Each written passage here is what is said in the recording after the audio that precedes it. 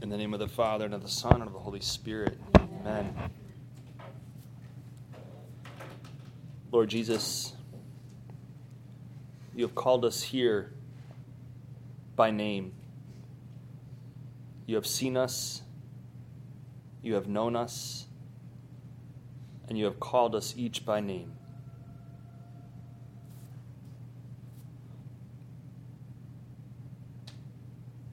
Lord, help us to respond to your call. Help each and every one of us to hear that call more deeply,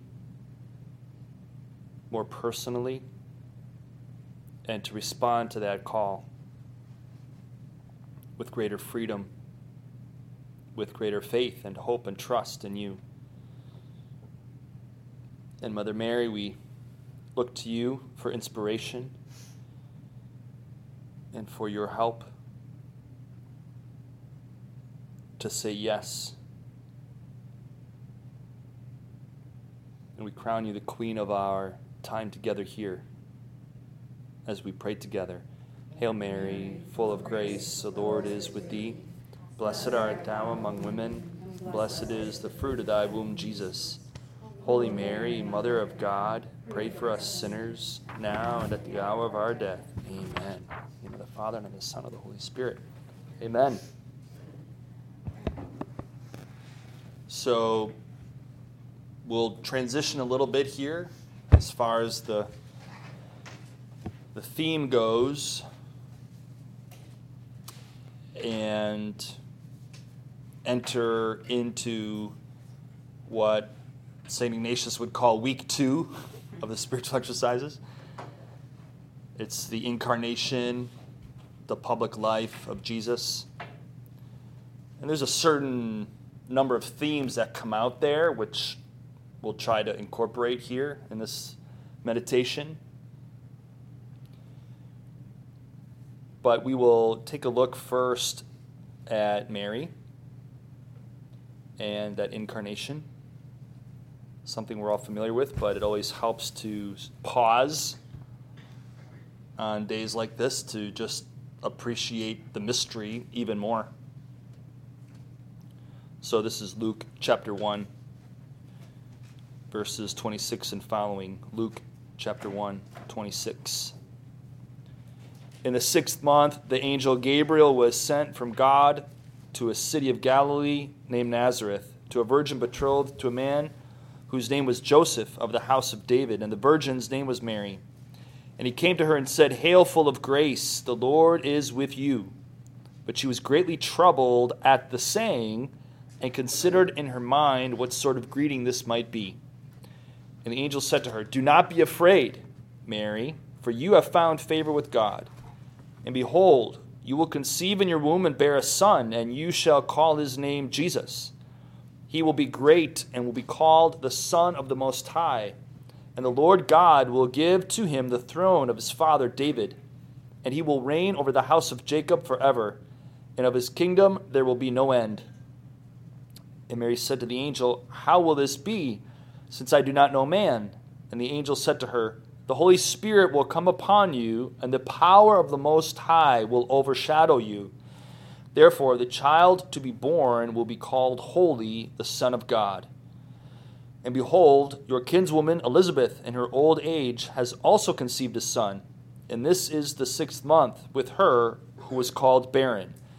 For with God nothing will be impossible." And Mary said, "Behold, I am the handmaid of the Lord. Let it be to me according to your word." And the angel departed from her. So again, God taking the initiative. God taking the initiative here. Not just to create us, not just to redeem us, but to call us. So I think that's one of the graces we need to ask for here in a particular way. Lord, help me to appreciate, help me to be aware, and help me to appreciate the fact that you have called me by name, that you have a purpose for me, that you have a mission for me.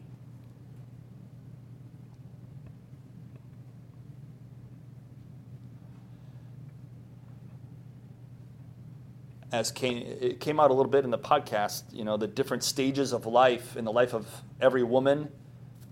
You're a daughter, then you're a sister, then you're a wife and a mother, and you can do that even in a spiritual way. As she said, Sister Miriam, she's a bride of Christ, she's a spiritual mother.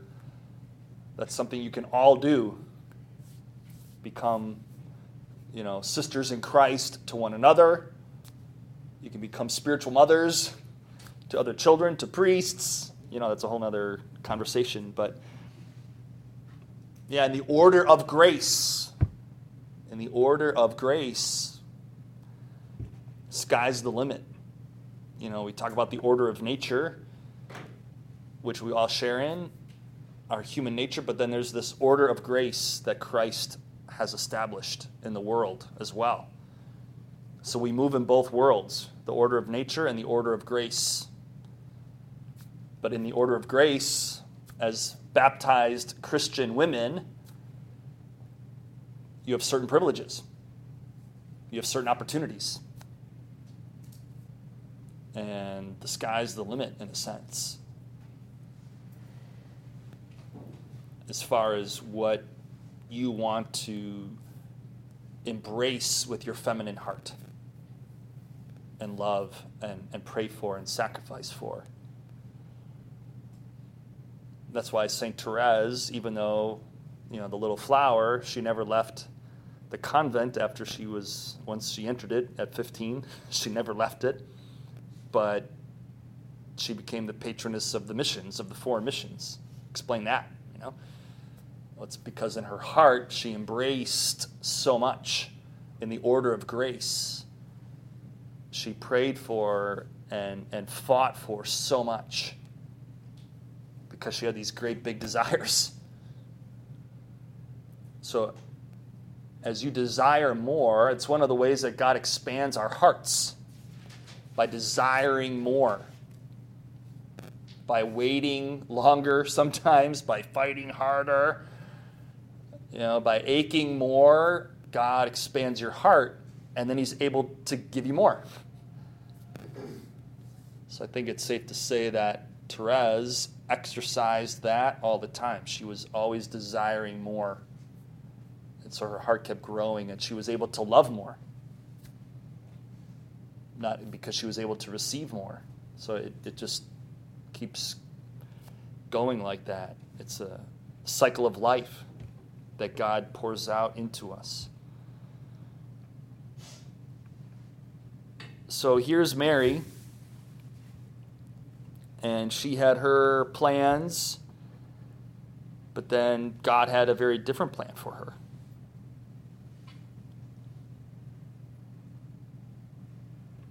And she wasn't afraid of the angel.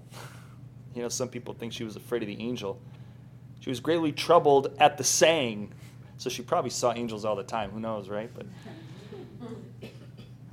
so she wasn't scared by Gabriel, but at what he was saying.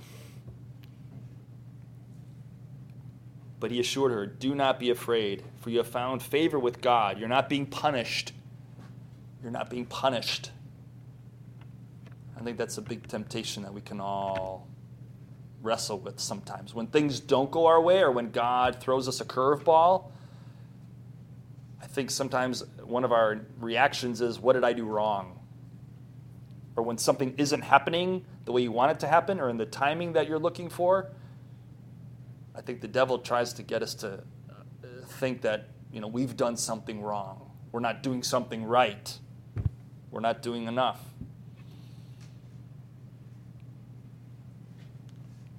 But how often throughout the scriptures does God say, do not be afraid? Do not be afraid. So we have to be on guard against fear. And we talked about our wounds today, and I mentioned it briefly, but fear can be a motivation for a lot of different things that we do. A fear of being abandoned, a fear of being rejected, a fear of being whatever. And so as we said, in that survival mode, fear motivates so much of our behavior. And God doesn't want us to be afraid. He doesn't want us to be slaves to fear. He wants us to be free.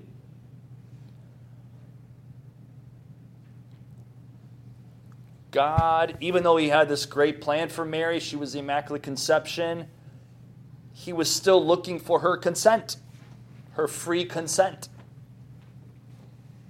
So again, we've talked about getting a better image of God. Maybe you have this idea that sometimes God imposes his will on you. But notice here in this story of the Annunciation, God did not impose this on Mary. She was free to say no. And so God is always going to propose to you. He's always going to offer to you an opportunity. He's going to invite you to follow him. But you don't have to say yes. He probably would like you to say yes. It would be for your good, but he's not going to force you.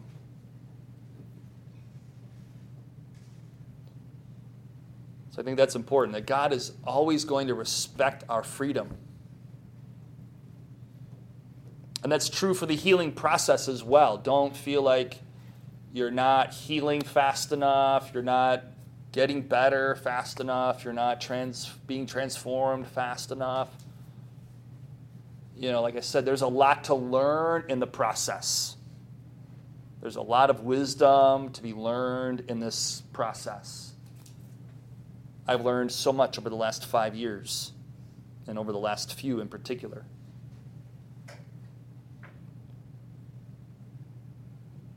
And I think I said it, but it's worth repeating. One of the greatest things I've learned is just to be kinder and gentler to myself, to have genuine compassion for myself and my own shortcomings.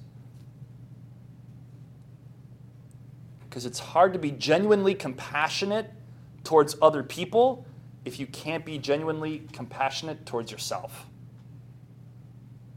Right? To show true compassion for somebody else, you've got to be able to show compassion to yourself. God wants that. And you can really only learn that by going through this process. By understanding that, you know, some of that behavior that you're not real proud of was coming from a place of woundedness. You know, I like to say, when people are hurting, they tend to hurt themselves and hurt other people. Right? If you can just remember that, you know, when people are hurting, when I'm hurting, you know, I tend to hurt myself and hurt other people. That's what hurting people do. So when you see people, you know, hurting each other, not to excuse their behavior, obviously, but to have some understanding, to have some compassion for that person, you can say, wow, boy, to behave like that or to do something like that, you must really be hurting inside. You must have a lot of anger. You must have a lot of whatever, fear, abandonment, rejection inside of you.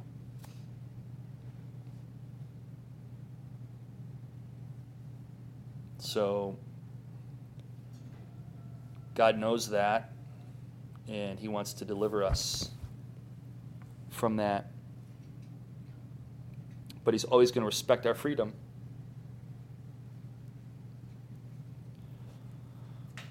So again, God took this initiative to have Mary be the mother of Jesus, the mother of God.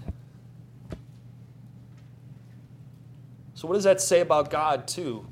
Well, it says that he wanted to enter into our reality, into our human reality, into our nature. He wanted to take on our nature so as to heal it.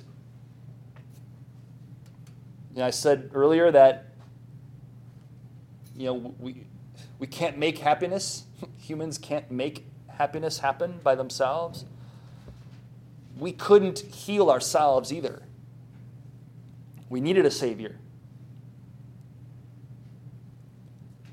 And so Jesus, in order to redeem us, in order to save us, in order to reconcile us with the Father, became one of us. He entered into our reality. Again, that's the kind of God we have. We just have to kind of, again, let that, wow, God became a man. I mean, we've heard it for so long. We kind of take it for granted, but again, it goes to show how close God wants to be to you. Think about that. Write that down. God wants to be close to me. God obviously wanted to be close to Mary, but Mary, in that sense, too, is an icon of the church, the bride of Christ, God's people. So God is showing that he wants to be close to his people, that he literally wants to wed his people. He wants to marry his people, right? He formed a covenant with us. He didn't just sign a contract, as Scott Hahn likes to point out. It's not a contract where there's some exchange of goods, but it's a covenant. It's a covenant where family bonds are formed. They're established. And again, that's God's work. That's his action. That's his initiative. God wanting to be this close to us. God wanting to marry us. God wanting to form this covenant with us. And he chose to do it through, with, and in Mary. I think our Protestant brothers and sisters really fail to appreciate this very obvious, fact, right? But if God, Almighty God, became a man, and he chose to do it through, with, and in this woman, I think that says something,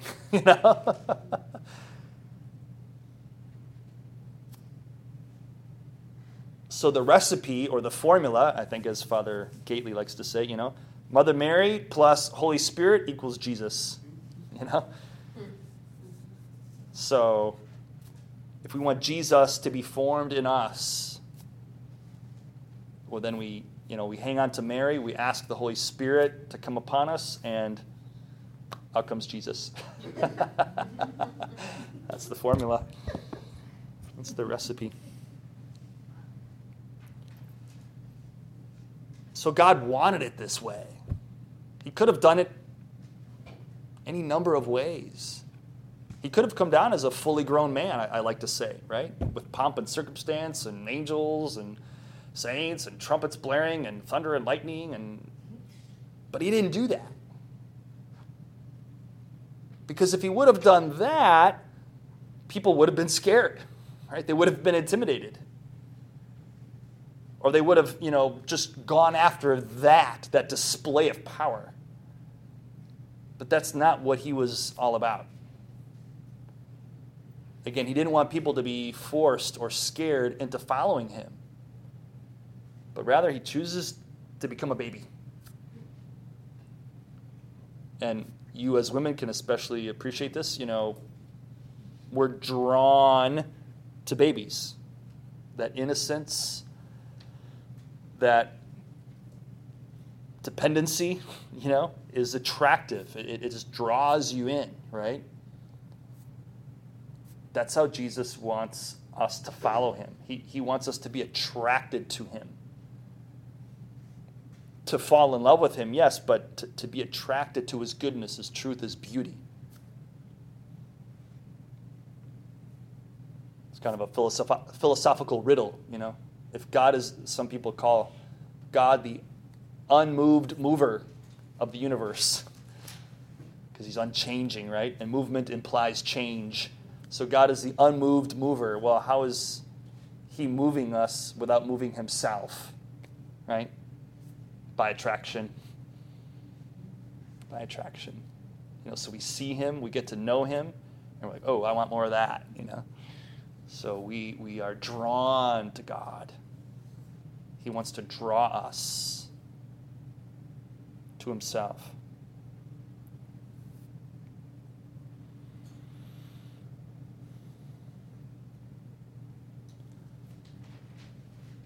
And Mary gives her yes, her fiat, as they say in Latin, her let it be done. Let it be done to me according to your word.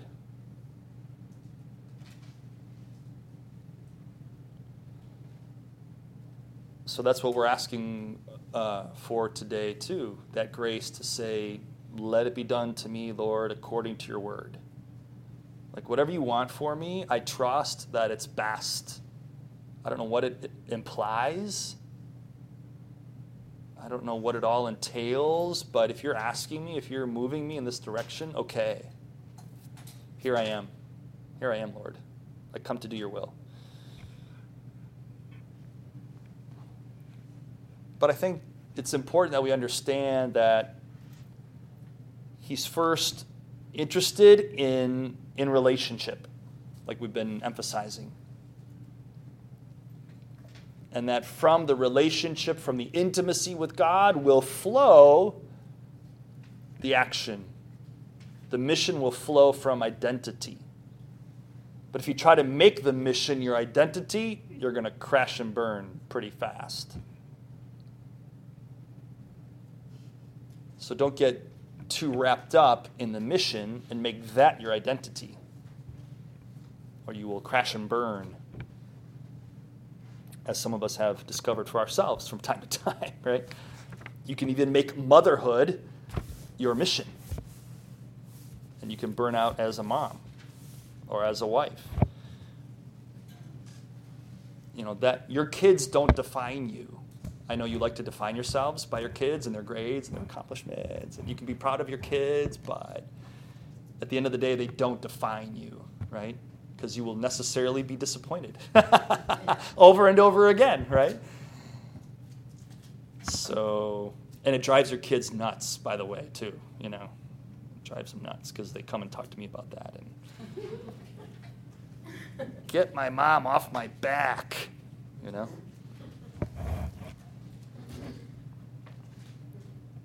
So we shouldn't define ourselves through kids or your husband or your job or even your apostolate, your mission, your ministry, but your relationship with the Father and the Son and the Holy Spirit. That's the relationship that defines you. That's what defines you. And from there will flow your ministry, your mission, your purpose, your meaning and value.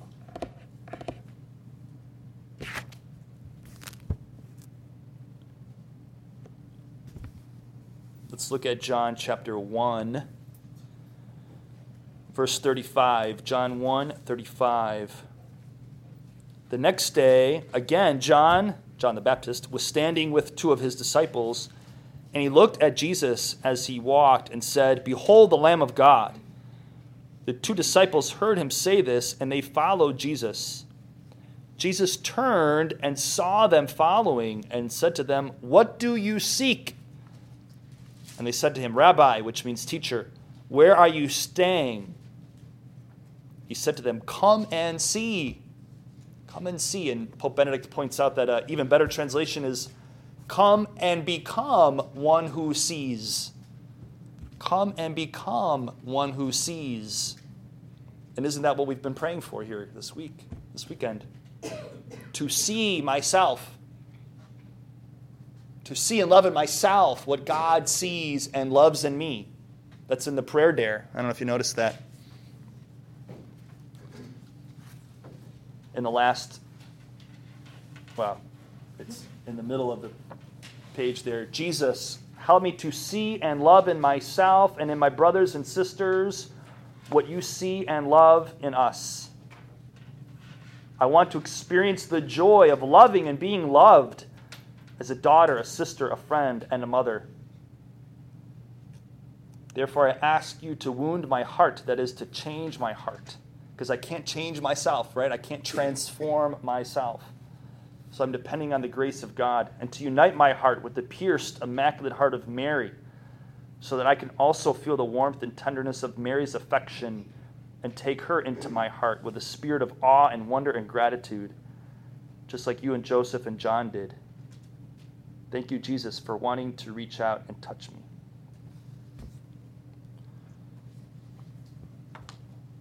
So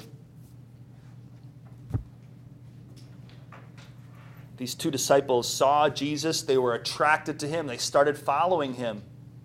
And he said, come and see. Come and become one who sees.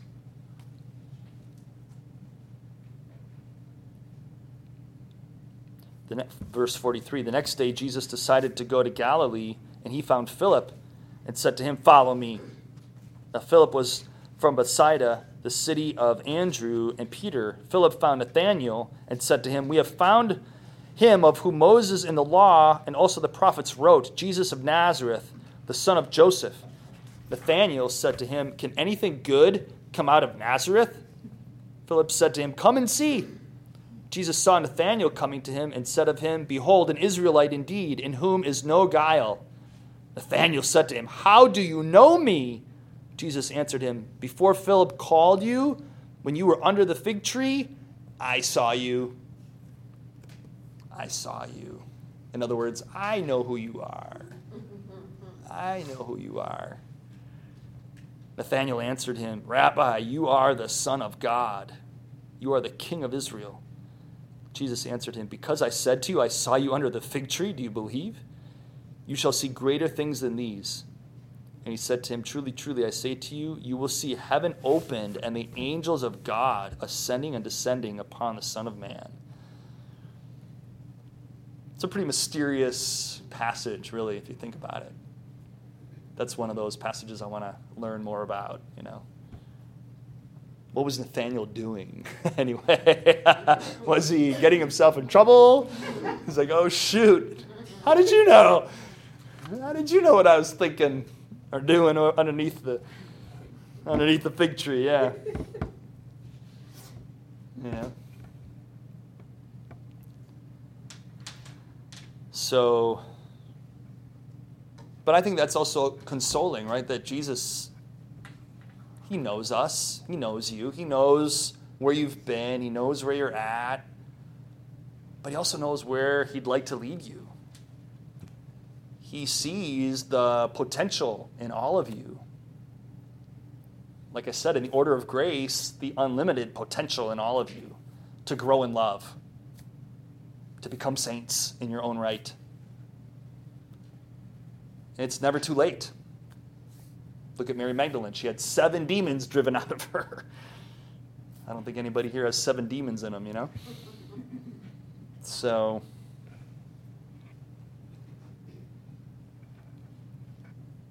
but she had this encounter with the Lord that transformed her. And so, again, it's a grace. But it's a grace that God wants to give.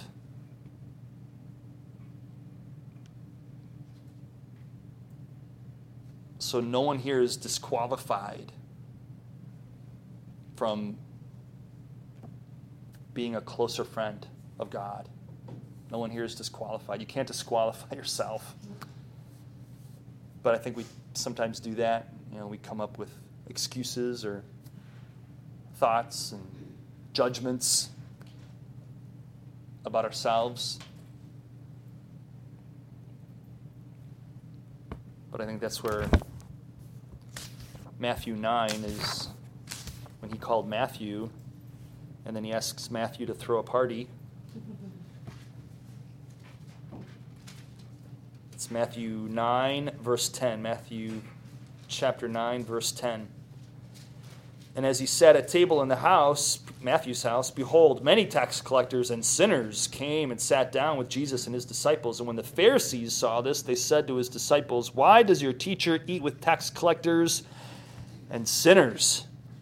But when he heard it, he said, those who are well have no need of a physician, but those who are sick. Go and learn what this means. I desire mercy and not sacrifice. For I came not to call the righteous, but sinners. So there you go. If you're a sinner, then you're good. You're good to go. You're qualified.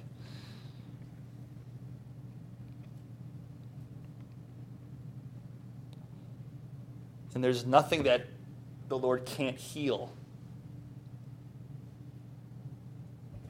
but he does want to heal us and save us with our cooperation. Because as we cooperate, we grow in wisdom, knowledge. We grow in love. We grow in love. And God knows that's what we're made for. That's the purpose of our lives, ultimately, is to be united with God and to become more and more like him. And he is love. So it's to become more and more transformed into love, to love more, to receive that love and to share that love, to become love.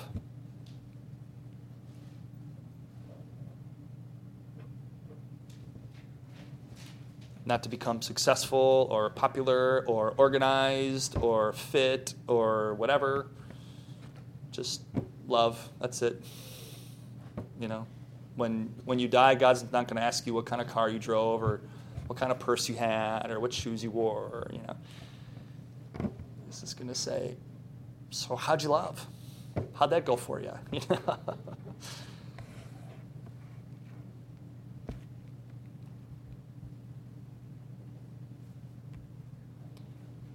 So we keep saying yes.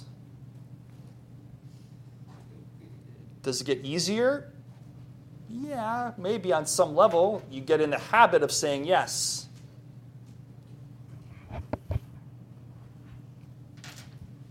But, you know, God has few people that keep saying yes to him, right? So it's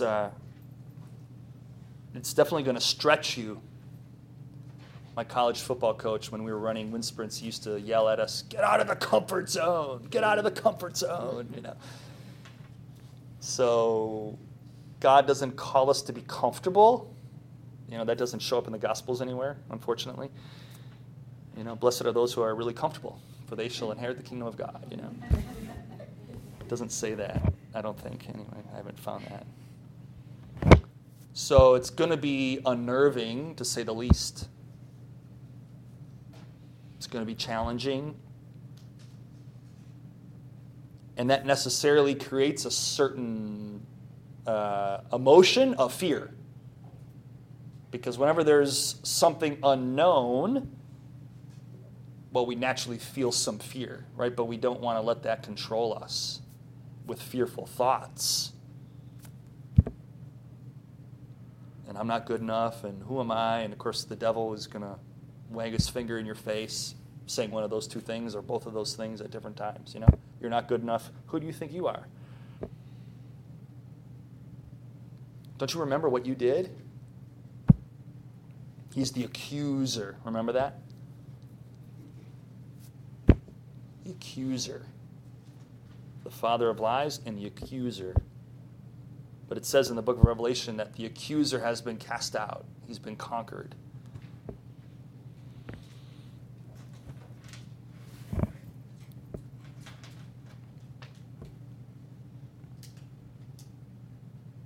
And that's where trust comes in. That's why I think the motto of Divine Mercy is so important for us. Jesus, I trust in you. Jesus, I trust in you. I just don't trust that you're going to forgive me. That's important. So yes, I trust that you've forgiven me and that you will forgive me no matter what. I trust that you're going to provide for me.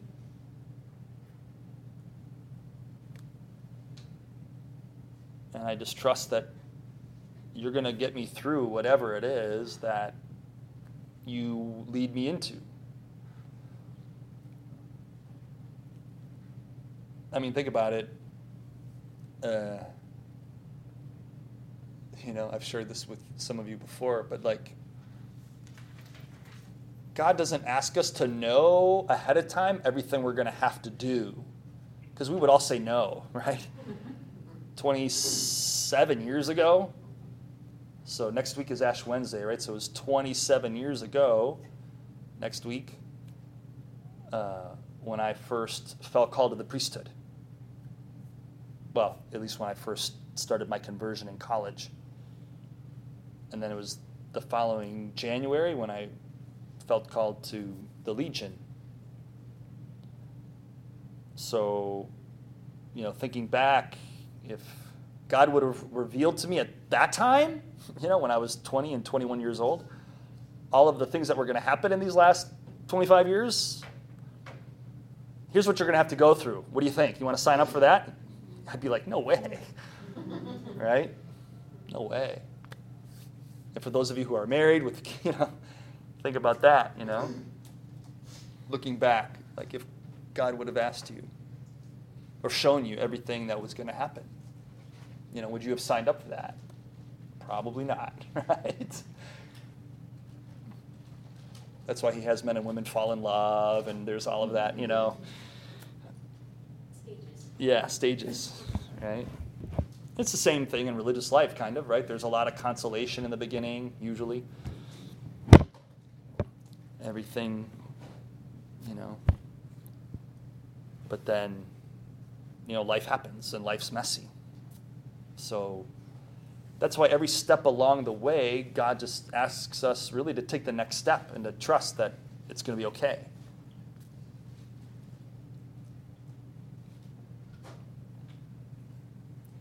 And sometimes that's all you can do. You don't know what really lies ahead, but I just keep taking the next step in my healing process.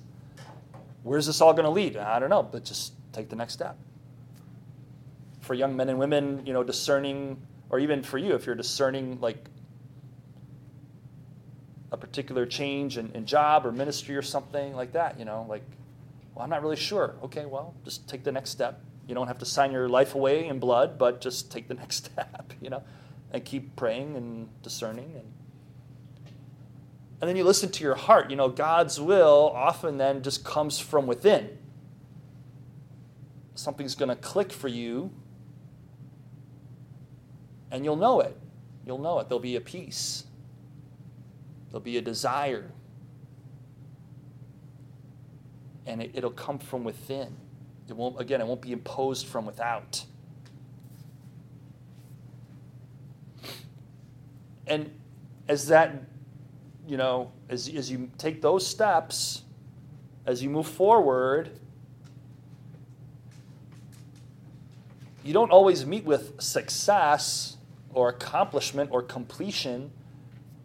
And you might think, well, that was a waste of time. Well, probably not. God was teaching you. And sometimes all he wants to learn is obedience.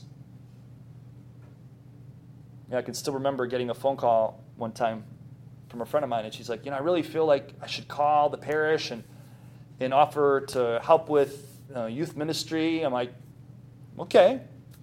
Doesn't mean they're going to say yes. Doesn't mean they're going to accept your offer. But if the Lord's putting that on your heart, go, do it. Because he's wanting you to be obedient to his call. Mother Teresa said it all the time. God doesn't ask us to be successful. God doesn't call us, he doesn't call you to be successful. I think that's really important to understand, although that's really hard for us in the United States to wrap our minds around, right?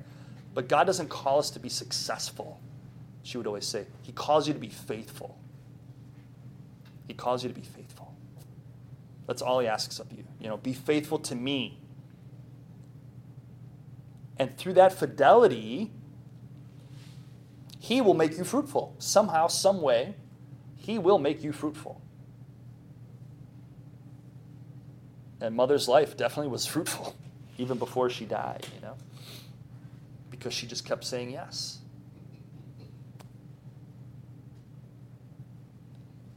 I think it's Jeff Cavins who does a beautiful job of telling her story at the beginning, but when she finally got the permission to leave the Sisters of Loretto and just start the Missionaries of Charity, and her first days on the street, she didn't know what she was doing. She didn't know what was going to happen. She just started picking up dying people and caring for them. But she had very, very little experience, very little resources.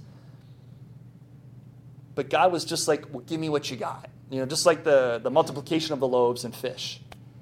Lord, look at all these people. How are we going to feed them all? Just send them away. Well, what do you got? We got 5 loaves and 2 fish. All right, bring it. Just give it to me. And let me multiply it. Let me work with that.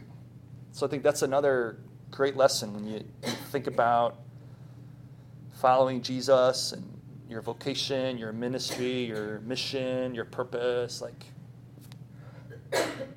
you might say to yourself, well, I don't have a degree. I don't have experience. I don't have anything, really. Well, just give them what you got. I don't have a lot of time. That's all right. Give them what you got. And let him work with it. Let him multiply it.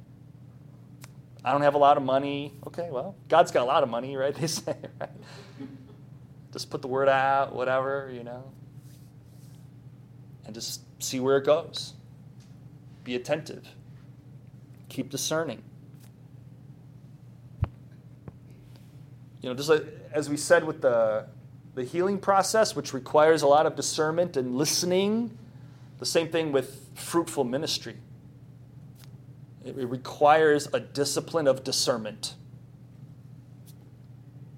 And discernment is not done in isolation. That's another important thing to keep in mind. When you talk about ministry and you talk about involving other people, a school, a parish, a section, a community, discernment is never done in isolation because it always then will involve other people, groups of people. So it necessarily requires you to come together with other people. Other people? Oh, Yeah. You actually have to try to work together, right? And pray together and discuss. And listen and pray. Be discerning. I mean, it's a discipline. It takes time. You got to be patient. And for some people, that's hard, right? Like let's just go for it. But God's never in a hurry, in a sense, that way. He doesn't rush. Think about it. His people were in Egypt for how many years? 400 years in Egypt. And then they were in the desert for 40. Right? I don't think God was really in a hurry. They were just that hard-headed, So if we don't think that we need time and grace and healing and, we are mistaken, right? So through that process, God continues to shape us and teach us lots of lessons. Namely, how to depend on him for provision. Right? If we try to provide everything up front, to have it all figured out, probably isn't from God. God usually doesn't work that way.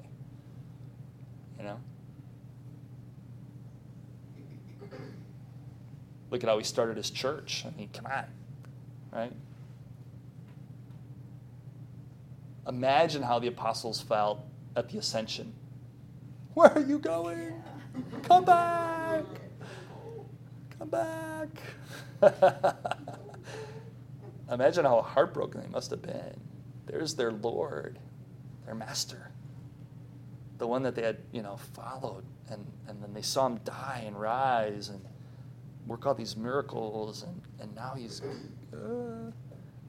But he said, it's better for you that I go, because then I will send you the Spirit. So then they had to learn. What did they do? Go and they prayed together for 9 days. Before they acted, Jesus said, you go and pray with my mother. I mean, we can't divorce ourselves from the way that God did it in the very beginning, right? Mary Healy's very good, I think, at reminding people of the early, she calls it the early DNA of the church. The early DNA. How did Jesus do it? How did the first apostles do it? Well, before they went out and preached any sermons, they were together in prayer with the Mother of God, asking for the Holy Spirit. And then when he finally fell on them and gave them new power, new courage, new boldness, new gifts, then they could go out. And it wasn't long after that, in Acts chapter 4, just 2 chapters later, they needed more. They prayed again and asked for more of the Holy Spirit. Why? Because the persecution ramped up. Once they started preaching, there was persecution. So they needed more boldness and more courage and more signs and wonders to, fight back. So, we have to continually go back to the original source here and meditate on how they behaved, on how God acted. So I'll close with that thought maybe, that idea of remembering is really important. Not only remembering how God worked with his people, so, always going back to the scriptures and meditating on how he acted in the lives of his first disciples, but remembering also how God has acted in your life. That's really important. Because if you're sitting in this room, I know God has acted in your life in powerful ways at different times, in different places. He has spoken to you. He has worked miracles of different kinds in your life. He's brought different people into your life at different times. He's answered prayer in many different ways. And it's really good to go back and remember that. And to be grateful for it. To be grateful for it. And that opens us up then to more of God's action. What is it that we do at Mass? We remember, right?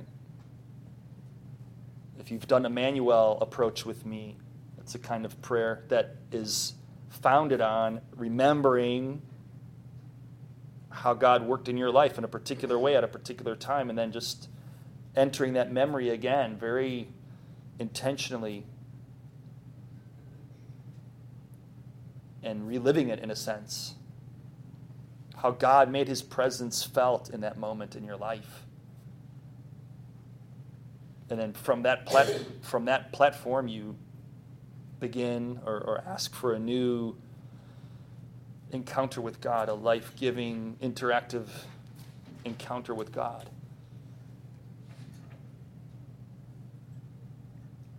And at every Mass, we give thanks, right? That's what Eucharist, well, it comes from the Greek word which means to give thanks. Eucharistein, to give thanks. So at every Mass, we offer this sacrifice of thanksgiving, of gratitude to the Father through the Son. And we pray for the Holy Spirit to come down on us at every Mass. So we remember at every Mass what Christ did for us. And so we are then disposed to receive more of him. As we give thanks to God the Father through the Son in the Spirit, we are disposed to then receive more of him and to have him work with us and in us and through us again today in his church.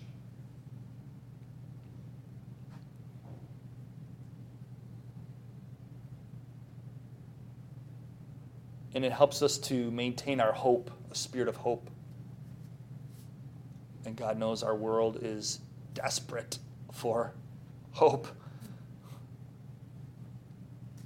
They're looking to, they don't even know it, but they're just dying for hope. Something that can give them lasting hope, true hope. And as beat up as the church is right now, God is at work. God's at work right here this weekend. Right? This is a privileged place.